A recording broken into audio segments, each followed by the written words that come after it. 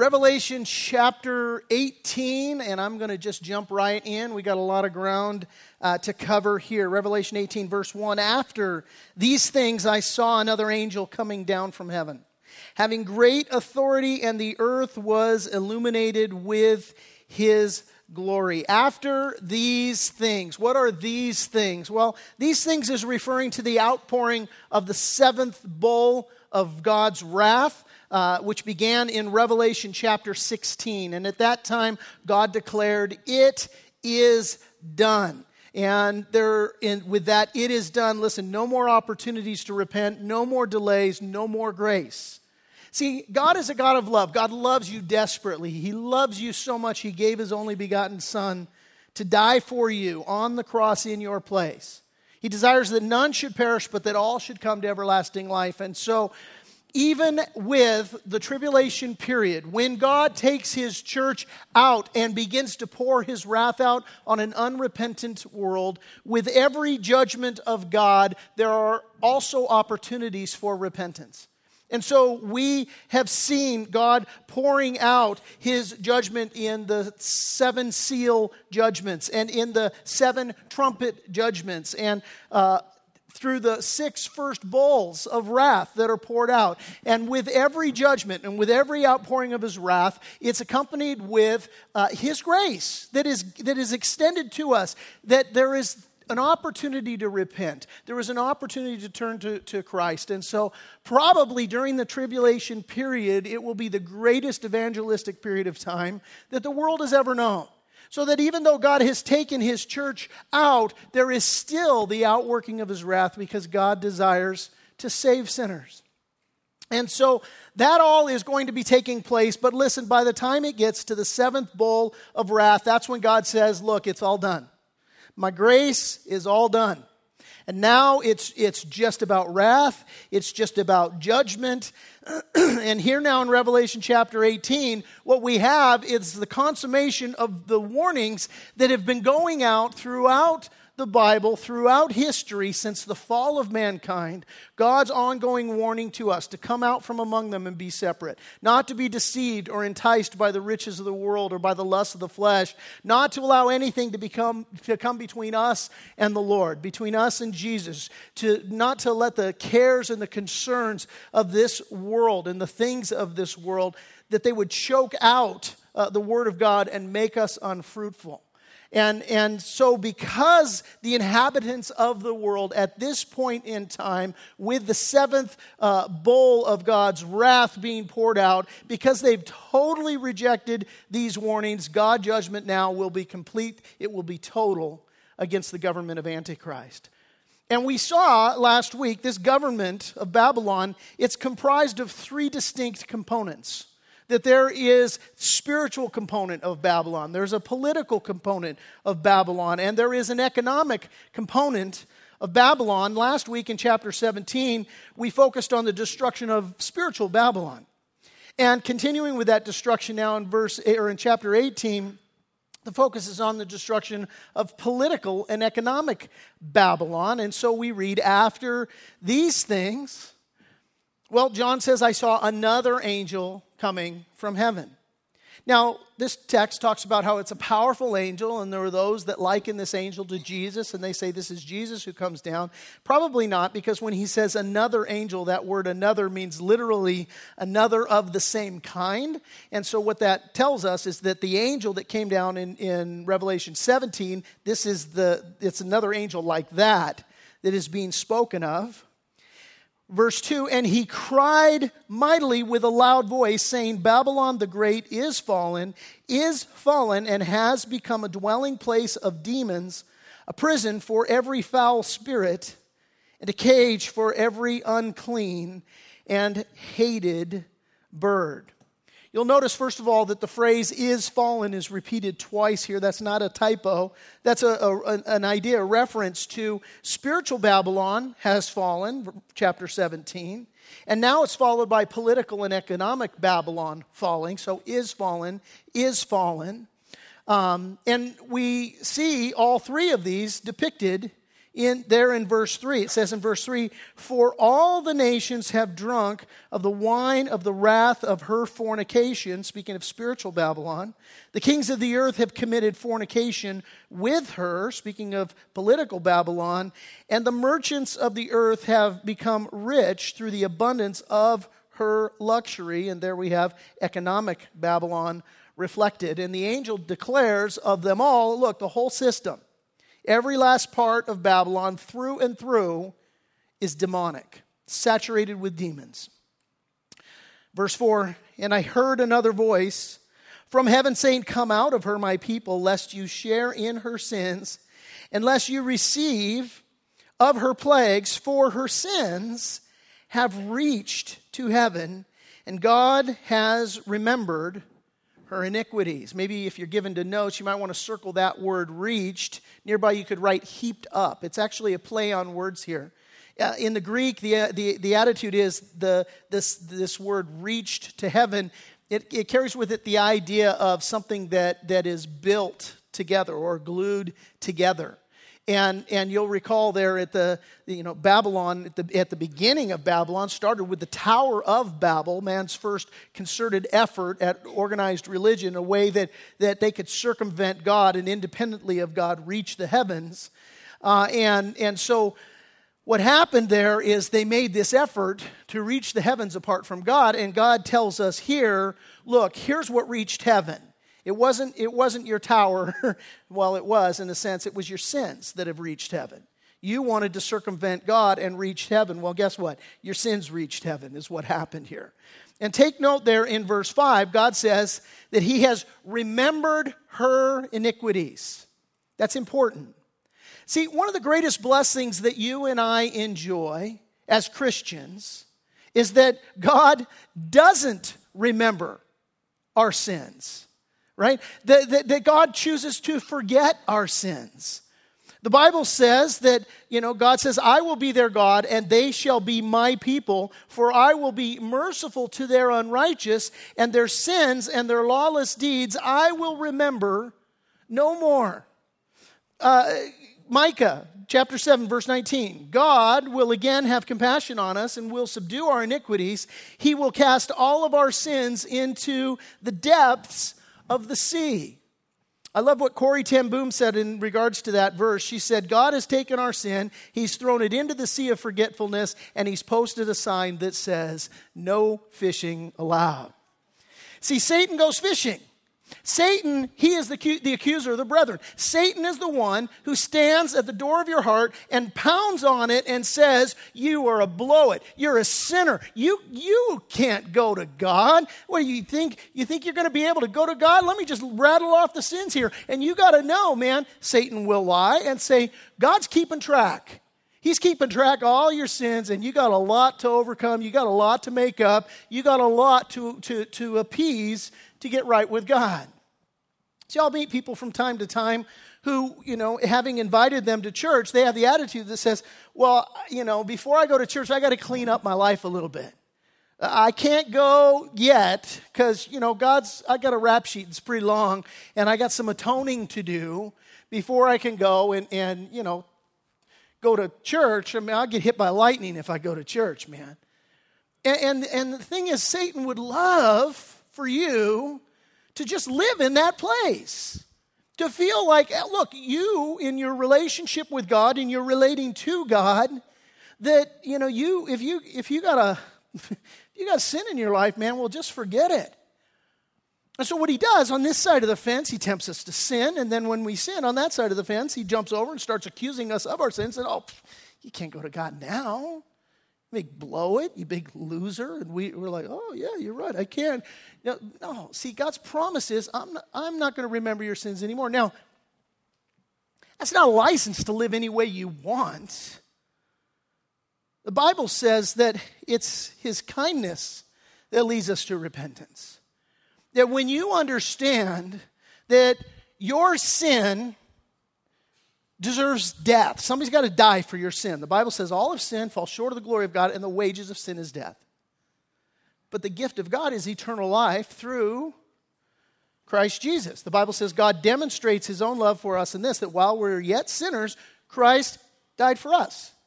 So when you understand that your sin necessitated Jesus Christ dying on the cross, well, if you truly understand that, and if you truly respond to that by saying, God, I recognize that there's no do good, try harder. It's not like I can earn a right standing with you, but the only way that I can be forgiven is to say, I believe that Jesus died for my sins. Have mercy on me, Lord. Forgive me. Thank you for that gift of forgiveness. I receive that gift of forgiveness. And then what should happen, if that such of an encounter takes place, well, then the natural response to God in terms of how you live your life is not, oh, I got to get out of jail free card so I can live any way I want. No, it's His kindness that leads you to repentance. You live such a life that says, man, my sin is so horrible that it necessitated Jesus' death. And what does that do? It causes us to repent of our sins, to grieve over our sins, to mourn our sin. So when we sin, it's just a place for us to further to just drive back to God and say, have mercy on me, God, forgive me, and so on. And so Satan tries to throw this thing into our face, but we need to understand, no, truly, the forgiven in Christ, God chooses to remember your sins no more. But the unrepentant have the opposite promise. God remembers their iniquities. See, for us to understand God's judgment, that the Bible speaks of the day of judgment, right? It's appointed unto man once to die, the Bible says, and then to face judgment. Every last one of us is going to face judgment. Question is where? How? So for those that live their life in such a way that they say, well, okay, I'm going to stand before God. I believe in heaven. I believe in hell. So I'm going to stand before God. So I'm going to be religious, and I'm going to earn a right standing with God through my religion. Well, that's not trusting in Christ. That's trusting in you. And so if that's the way you live your life, never surrendering to Christ, never truly receiving Christ as your Lord and Savior, but rather trusting in your religious performance, well, you'll be judged at a place called the Great White Throne Judgment. And what will happen there is you will be judged according to your works. Or you reject God outright. You say there is no heaven, there is no hell. All we've got is the earth today. So eat, drink, and be merry. For tomorrow we die. I'm just going to live however I want. Well, you will be judged by your works too. Great White Throne Judgment. You'll breathe your last on earth. You will go before the Lord. You will be judged according to your works. And the Bible says all have sinned and fall short of the glory of God, and the wages of sin is death. So your works will earn you eternal spiritual damnation, death. Now, there is the judgment seat of Christ, the mercy seat of Christ. That's for believers. And what happens there is this isn't a judgment for rescue. It's not a judgment for eternal life. It's a judgment for reward. So your works will be judged at the mercy seat of Christ, but you're not being judged for salvation. That's already been settled at the judgment seat of Christ. So the judgment seat of Christ for believers is just where God judges your works as to reward. And what is your reward in heaven going to be? You're like, well, I'm already in heaven. What kind of reward are we talking about? I don't know. I mean, the Bible has this beautiful picture of the elders there worshiping the Lord in the throne room of God, and they've got these crowns that they were given, and they cast these crowns in worship of the Lord. They cast them at His feet. They have something to give to Him, even in the perfection of heaven, to worship God. So God remembers the iniquities of the unrepentant. That's our point here. And then we see there in verse 4, well, it's another voice. It's coming from heaven. And this is the voice of the Lord. It says, come out of her, my people, lest you share in her sins, lest you receive of her plagues. It's critically important here. That word come out, in the Greek, it's the word exergomai. That's in the Greek. Good luck spelling it. I'm good enough I can even pronounce it. Exergomai is the right pronunciation of it. Here's what it means. It has a literal meaning and it has a metaphorical meaning. The literal meaning of that phrase come out, it means literally to depart. Metaphorically, what it means is it means to forsake. And both definitions are in view here. It means both as the Lord commands it. He basically is telling these believers, look, Depart and forsake completely Babylon. Again, hey, spiritually speaking, church has been raptured, church is up in heaven, but still tons of people coming to know the Lord and coming to a saving faith in Christ. So during this time, yes, God's final wrath is being poured out, but there's still many believers that are on the earth at this time that have come to a saving faith in God. They're called tribulation saints, and so they're there, and God is speaking to them, and he says basically, look, I'm going to smoke Babylon, get out. Get out of Dodge, man. I don't want you there. And notice the two reasons why. First, lest you share in her sins. And second, lest you receive her plague. Same application, by the way, for us. And this is our money application here. This is where we come back and camp out at the end of the message today. The big takeaway, Revelation 18, is we need to come out from among them and be separate, says the Lord. Look, and for these two reasons, lest you share in her sins, number one, and lest you receive her plagues. Hey, the Bible says, don't be deceived. Bad company corrupts good character. And that's what happens when you keep the wrong company. You begin picking up their bad habits, and it mars your character. That's this first warning, lest you share in her sins. You hang out with the wrong people, it's only a matter of time before you start doing the wrong things. And, hey, lest you receive her plagues, look, you can get to the place to where if you hang out with the wrong crowd, you become just like them, and, hey, you share in the judgment of them is what's being said here. Understand, this is not a unique situation. We see this biblically. There was a similar warning that was given to Lot and to his family in Sodom and Gomorrah. Hey, get out. Judgment's coming. It's going to hit. Similar warning as well Paul gave to the Corinthian Christians in 2 Corinthians. He said this, don't team up with those who are unbelievers. How can righteousness be a partner with wickedness? How can light live with darkness? What harmony can there be between Christ and the devil?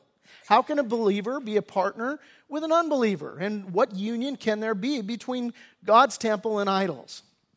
For we are the temple of the living God. As God said, I will live in them and will walk among them. I'll be their God and they will be my people. Therefore, come out from among believers and separate yourselves from them, says the Lord. Don't touch their filthy things, and I'll welcome you. And I'll be your father, and you'll be my sons and daughters, says the Lord Almighty. Now, we're going to come back to this in a minute, but here now in our text, the sins of Babylon, they've piled up high to heaven. God remembers their sin, and he says now there in verse 6, render to her just as she rendered to you, and repay her double according to her works in the cup which she has mixed double for her. Now, the idea here isn't that Babylon gets double judgment, gets twice as much as she's got coming. It's not like, oh, you know what, you slap me on the cheek, I'm going to punch you in the mouth. Or you put one of my guys in the hospital, I'm going to put two of your guys in the morgue. It's not like you're going to get more than you have coming. As a matter of fact, the better translation is, hey, give her double punishment for her double sins. In other words, what's being said here is give Babylon exactly what she deserves for the multitude of her sins. And verse 7 makes that clear. We continue. It says, in the meantime, in the measure that she glorified herself and lived luxuriously, here it is, the same measure, give her torment and sorrow, for she says in her heart, I sit as queen, I'm no widow and will not see sorrow. Now, you'll remember when Jesus went and tempted Satan in the wilderness that basically he tempted him with these three things: the lust of the world and the lust of the flesh and the lust of the eyes, right? And the lust of the flesh, the lust of the eyes, and the pride of life. This was what he tempted the world with. And this is what John says in 1 John. He says, for all that is in the world, the lust of the flesh, the lust of the eyes, the pride of life, it's not of the Father, but it's of the world. And the world is passing away and the lust of it, but he who does the will of God abides forever. And that's what we see here in verse 7. Basically, he says, look, I'm going to judge this nation of Babylon. she glorified herself. She lived luxuriously. And she says in her heart, look, I sit as queen, I'm no widow, and I will not see sorrow. So, the lust of the flesh, the lust of the eyes, the pride of life, alive and well in Babylon. God says, look, she's got it coming to her. I'm going to judge her. And so the judgments are now executed. Verse 8, therefore, her plagues will come in one day. Death and mourning and famine. She'll be utterly burned with fire, for strong is the Lord who judges her. We're going to see the Lord's judgment poured out here. We're going to see a few things repeated often. We're going to see that it emphasizes that the judgment happens in 1 hour. This place is completely destroyed. We're going to see that it's so horrific that nobody wants nothing to do with it. They stand at a distance. They won't even come near, won't even think to can we go help anybody? No, we're not going to do that. There's fire, there's torment, there's weeping, there's gnashing of teeth. It's a horrible scene. Verse 9, the kings of the earth who committed fornication and lived luxuriously with her will weep and lament for her when they see the smoke of her burning, standing at a distance for fear of her torment. Does that mean that this is nuclear explosion and this whole standing at a distance and so on? Who knows? Could be fire and brimstone. We don't know. But they're standing at a distance for fear of her torment, saying, alas, alas, that great city Babylon, that mighty city, for in 1 hour your judgment has come. And the merchants of the earth will weep and mourn over her, for no one buys their merchandise anymore. Merchandise of, now get these are the high-end things that we're talking about here. Merchandise of gold, silver, precious stones, pearls, fine linen, purple, silk, scarlet, every kind of citron wood, every kind of object of ivory, and every kind of object of most precious wood, bronze, iron, marble, cinnamon, incense, fragrant oil, frankincense, wine, oil, fine flour, wheat, cattle, sheep, horses, and chariots, and this last part is interesting, and bodies and souls of men. All these high-end merchandise, and all of a sudden the bodies and souls of men are lumped in there. Does this mean people are being bought and sold like possessions? Well, yeah, and really, people are being bought and sold like possessions in our day and age, in our economy, in our fallen world. We're not just talking about slavery. We're talking about people who sell their souls for a crust of bread, people in the sex traffic industry, people, selling their bodies for drugs, for alcohol, for whatever it is. He says in verse 14, the fruit that your soul longed for has gone from you. And all the things which are rich and splendid have gone from you, and you shall find them no more at all. And the emphasis there is they are not to be found. They're just not existent. Like all of these things are gone, baby. They're gone. They ain't coming back. And what comes to my mind is the scripture that says, what does it profit a man if he gains the whole world and forfeits his soul? What will he give in exchange for his soul? And there's a lot of things we trade things of great value for. We sell our soul for a crust of bread. We have this attitude that permeates within the church, that kind of this attitude that says, well, gosh, how close can I get to the edge? How much can I be in the world but not be of the world? Totally wrong focus. Completely wrong focus. When I met my wife, my focus wasn't, oh gosh, look at everything I got to give up. Look at all these chicks that I got to give up to date this guy. I was like, none of that mattered. It wasn't, and what the emphasis here is the idea of, look, the Lord says, separate yourself and utterly forsake yourself from Babylon. Get out. And when I found my wife, it wasn't like I was saying, oh, look at all these people, this stuff that I got to give up for my wife. Wrong attitude, wrong focus. It was, look at what I'm getting. Christian, do you remember what you got in Jesus Christ?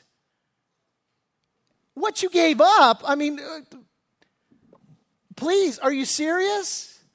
And what did you give up? You gave up drugs. You gave up alcohol. You gave up a guilty conscience. You gave up shame.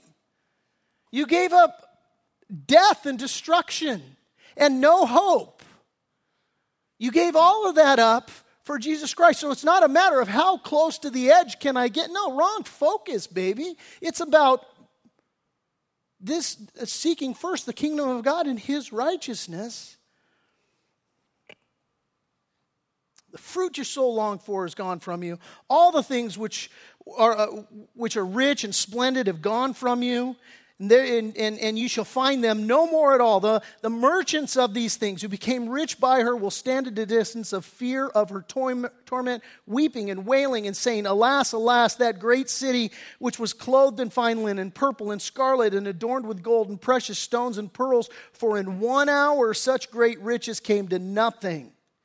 Every shipmaster, all who travel by ship, sailors, and as many trade on the sea, stood at a distance and cried out when they saw the smoke of her burning, saying, What is like this great city?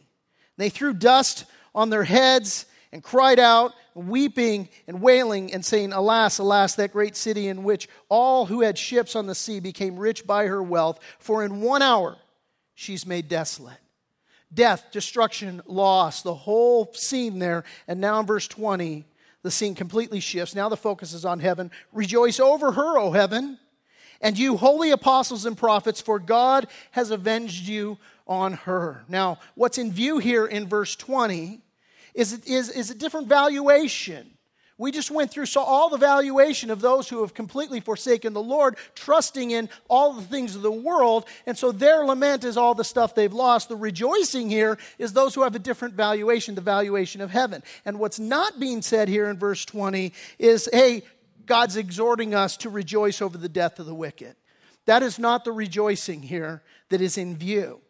In fact, Ezekiel chapter 33, verse 11 says that God has no pleasure in the death of the wicked. Why? Well, because we've covered that. God loves you. He loves mankind. God so loved the world that He gave His only begotten Son, that whosoever would believe in Him would not perish but have everlasting life. God loves you with an unending love. So He's not rejoicing because wicked men have perished here. No, what He's rejoicing in the exhortation to rejoice is the attitude of the restoration of righteousness.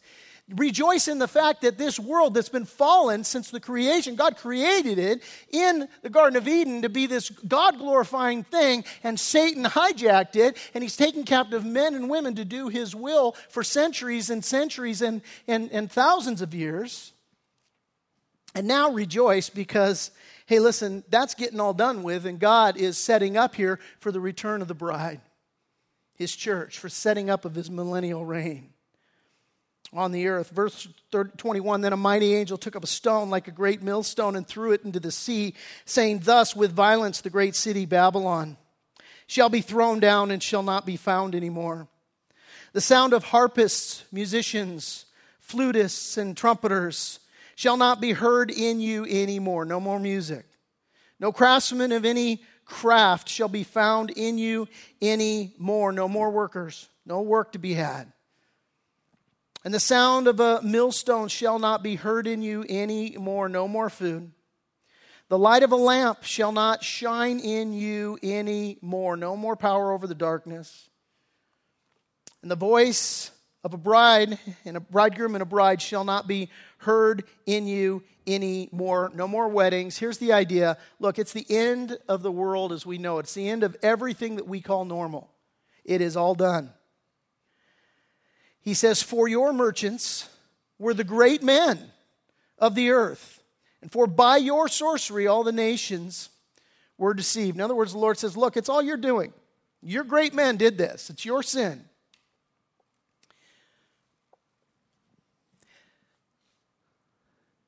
So we see in these verses the destruction of the political and economic Babylon.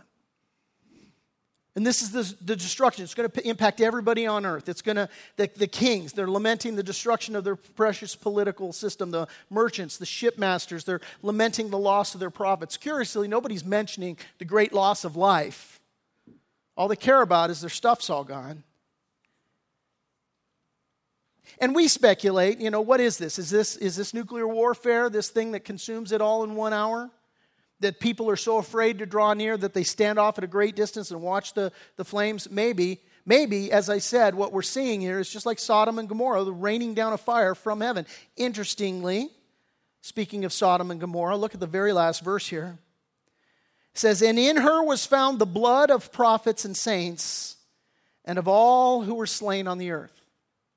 Now, this is a post-mortem on Babylon. Babylon has now been destroyed, and somebody's gone through and checked it all out, and they say, oh, look at this. What we have here is the blood of the prophets and the saints and all who are slain on the earth. And there's a couple ways to look at this. One, you could say, look, they got blood on their hands. They shed the blood of the prophets and the saints, and so now what you've got there is you've got their blood. God required their blood of them, and now they've all been destroyed, the wicked, in Babylon. Or you could look at it this way. Well, God gave this warning to say, get out of there. And just like happened with Sodom and Gomorrah, with Lot's wife, you've got someone who, she didn't want to go. She went, she looked back. Why? Well, because she was more in love with Sodom and Gomorrah than she was in the Lord. And so is it possible, are we reading here in verse 24, that God has given this warning and some of the saints didn't bail like they were supposed to? I don't know, but here's the take home, and here's where we take a walk with this for ourselves. The big application for me as I read Revelation 18, for us as we hear it, for us today. Because this is the stuff talking about the Great Tribulation. This is how God's going to deal with Babylon. This is what's going to happen to them. But this message of, hey, come out from among them and be separate, this preaches to every last one of us here. And let me just say it this way. If Christianity were a crime, would there be enough evidence in your life to convict?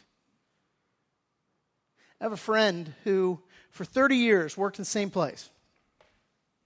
And when he retired, at his retirement party, it came out there that he was a Christian. And one of his coworkers, who he'd worked with for 30 years, said to him, "Oh, you're a Christian?"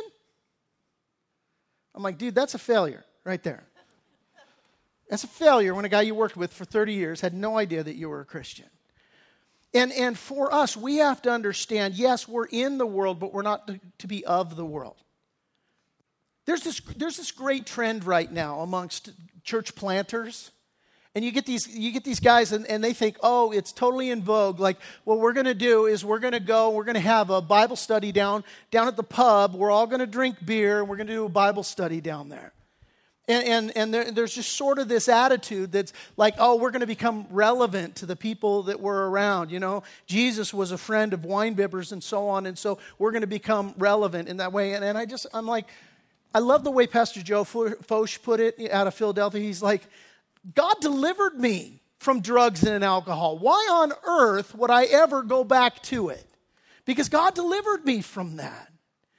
And listen, I feel the same way. When I started my first church in Menifee, I was working at the fire department. And I wanted desperately to get out of the fire department. It had been my lifelong dream to be in the fire department. Guys would slit their mom's throat for my job, kind of thing. And I'm like, some of the guys I worked with might have done that. And it's like, I wanted it desperately, and now I just wanted to be in the ministry full time, and God wasn't making it happen. And I'm like talking to God going, God, this isn't hard for you. Like, you own all the money everywhere. You own the cattle on 1,000 hills. Like, there's nothing for you to come up with some dough for me to be able to make my living full-time in the church.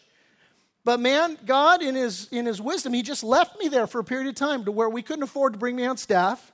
So I got the church going, and I'm working. Well, what God did while I was there at the fire department, among other things, was as I'm sharing my faith with these guys, I'm sharing my faith with a guy named Roger. And Roger, unsaved, but man, he would listen to me, and he would come to me for counsel and advice. So I invited him to come to church. So he's coming to our church. And every Sunday, the message is preached, and I'd go up to him afterwards, and I'd say, Roger, are you ready to give your life to Jesus? And he's like, no, man, I'm not. All right, but he kept coming back. So one day we got a field that we want to build on, and it's overgrown with weeds. And ironically, we got a notice from the fire department saying we had to cut the weeds all down. So I go to Roger. I go, hey, dude, you got a tractor. Can you take care of this for us? And he goes, yeah, sure. So he comes down, trailers his tractor down. He lives in Hemet, comes over, working on the field. I pick him up lunch. I'm going to bring him lunch. So I grab some lunch. I go down to the field. It's August. I come rolling up. I'm in a car that my single mother sister-in-law gave to me. You know it's bad and pathetic for you when you're driving a hand-me-down from a single mom, okay? So I come rolling up in this car. I got no air conditioning. It's August, right? I'm beat red. And there is Roger, and he's sitting on the seat, or on the wheel of his tractor, flat tire. Dude, you got a flat. Yeah, but I got a spare at my house. Can you give me a ride? Sure. So he hops in the car. We start heading down to his house. Well, not only am I driving a jalopy with no air conditioning, but I got no gas either. We promptly run out of gas. We're in Winchester down, on the road there, on our way into Hemet. And here's how the scene goes. I start the car. I put it in drive. We drive about 30 feet. It dies. I stick it in neutral. We coast. And then we come to a stop. I put it in park, turn off the key. We sit and talk a while. I'm sweating like Mike Tyson in a spelling bee, man. It's just like, and so we're there. So finally, we get to Hemet, we get back, and we're back to put the wheel on to get back to work. Roger won't get out of the car. He looks at me, and he goes, Ted, I just want what you've got. Now, I take inventory of the last 2 hours. I'm like, what on earth do I have that you could possibly want?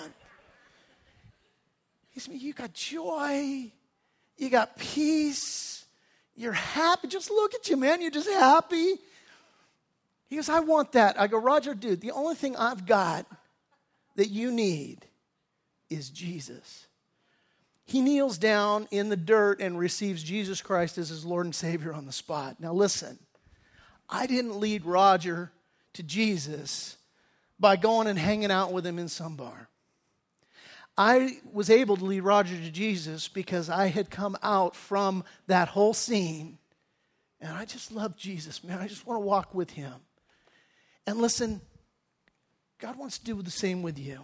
And some of you today, you know that God is telling you, get out from where you're at right now.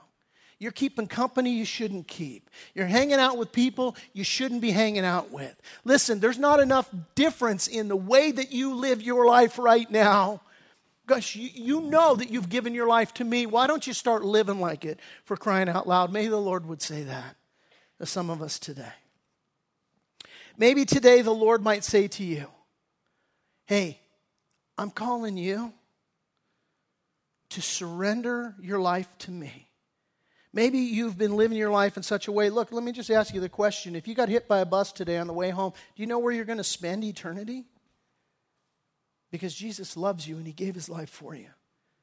And he extends to you today the invitation to receive him as Lord and Savior. To know that when you die, your sins are forgiven. You can spend eternity with him.